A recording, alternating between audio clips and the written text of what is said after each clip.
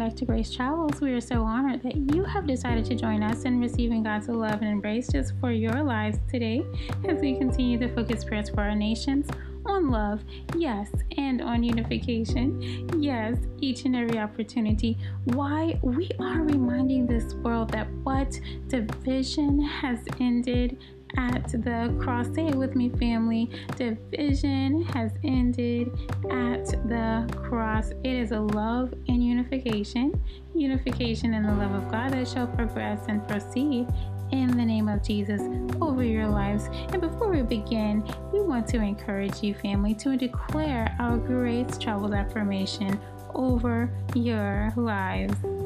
This day, I receive total unification with God's heart that is leading me toward increased revelation and reception of not only God's heart, but God's purpose, God's word, and God's unconditional love, which identifies who I am in Christ Jesus.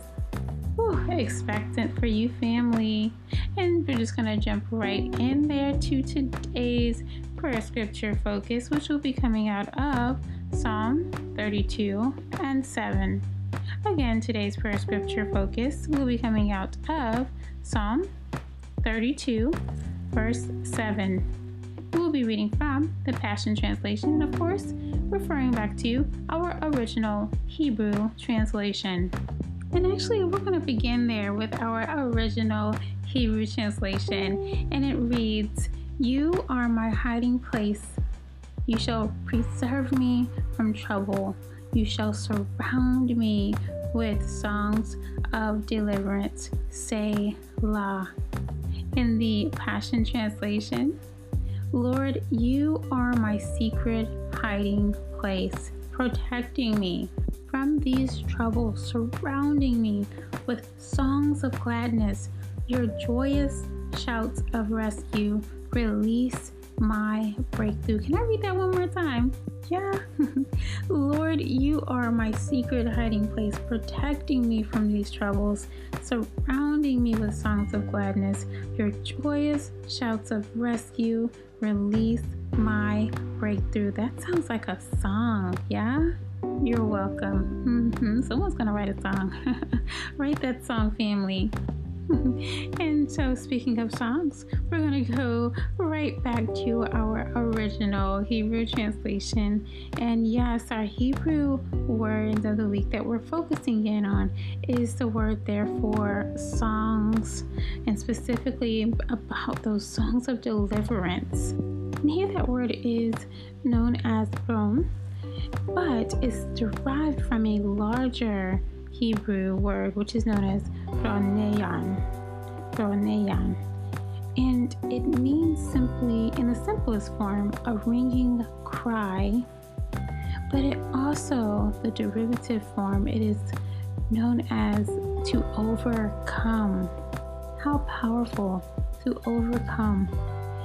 But here, so if we think of it as a ringing cry of overcoming, right? It's a ringing cry of deliverance and overcoming sound that is surrounding you. If we think about Psalm 32 and 7 in its original context, and I love that. I love that because looking at the definitions of ringing, it states about having clarity and having a fullness, really resounding features. And I love these other definitions and descriptions which state that ringing is a decisiveness. It is unwavering, unrelenting. It is resolute and firm. It is conclusive, and it has no uncertainty. I love that. It negates uncertainty. Looking at the definition for cry here, it's known as something that is loud, proclaim, and something that, I love this one, is a remedy. You're loving that word, remedy. So, all in all, a resounding proclamation, a decisive proclamation, or a resounding remedy of deliverance surrounds you. Above the noise around you, withstanding anything that should ever come against what the things of God has spoken in you and over you, withstanding against any words, any actions spoken about you or even on your behalf, resounding proclamation, providing true breakthrough to challenges that are faced, providing that clarity, that wholeness, the fullness of peace surpassing understanding. Whew. You know, there's a book that is known as The Pressure's Off, and within this book it speaks of the process of trust and defeat. And there's a person, and really short quickly, there's a person that is described as living in the middle of difficult and really rather hopeless challenges, and he spoke through the circumstances and he made the decision to, quote, be deeply confident in that things that God was doing that were blessing him with the chance to know God as he never knew him before. It was viewed in a different manner. And I know we've spoken about perspectives previously, but it was viewed as an increased confidence in the goodness of God. And I know that that is a very challenging thought, right? That's going to be really challenging, but viewing those circumstances as increased opportunities for that awareness and the confidence to build in the goodness of God. So very often that confidence is displaced, if you will, in so many other areas of our lives. Yeah, I'm the first to tell you, yeah, for me, right? And it's really important to be aware of that fact, to allow for that confidence to be placed where it should, right in the goodness of God for you. Whew, that confidence can be displaced so quickly, let me just say, but those circumstances and having that confidence placed where it should shielded that man from not focusing really as much about what people thought were, or even on how or if things would turn around. He simply regained that hope in God by receiving the truth of God doing a good work in him. Yes, Ephesians 3:20-21, love, right? That's one of our love scriptures. We love that one. But it's the truth. Things may go in a manner in life that appears so very wrong. And if they do, I want to encourage you, family, to receive truth. That truth of God being with you. He is for you and he is in you. And then it is our response to receive the sound, to receive the ringing cries, to receive the resounding proclamation, that decisive proclamation, the resounding remedy, if you will, of deliverance surrounding us. For the word states here in Psalm 32, right? That, right, Lord, you are my secret hiding place. You are protecting us from troubles and surrounding me with songs of gladness. Songs of gladness. You are surrounding me with your song of gladness. And that joyous shout of rescue shall release my breakthrough. Yes. So just a reminder here, before we could ever receive anything, we need to make certain to understand that it is God's sound, yeah? We can cling to the truth of resounding remedy surrounding us when circumstances aren't as we planned. We can learn how to receive the small gifts, if you will, from God's heart daily. I love that in James 1:17.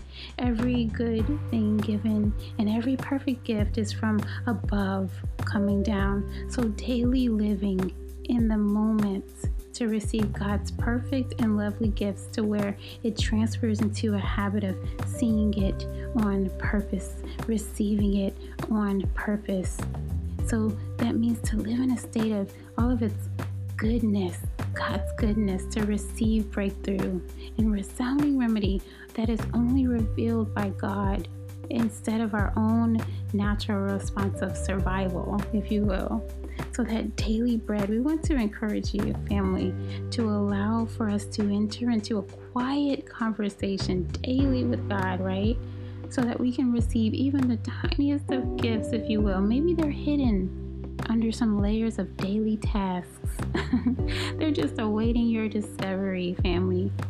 We can turn to receive from God and away from self-sufficiency, not our song, family, but His song of deliverance, not our sound, family, but His sound of deliverance. And speaking of daily bread, really quickly, and we're gonna pray for sure.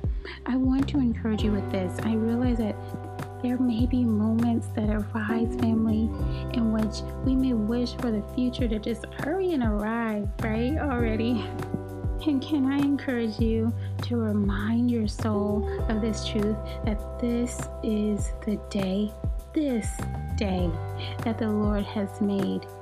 Daily bread, to receive God's song of clarity and of decisiveness and of certainty, for peace, for healing, for strength, for love, whatever it is that you need to restore that confidence in what you have, and what God has declared over your lives, over our families' lives and loved ones' lives, daily on this day, receiving truth and the fact that God knows, so we don't have to.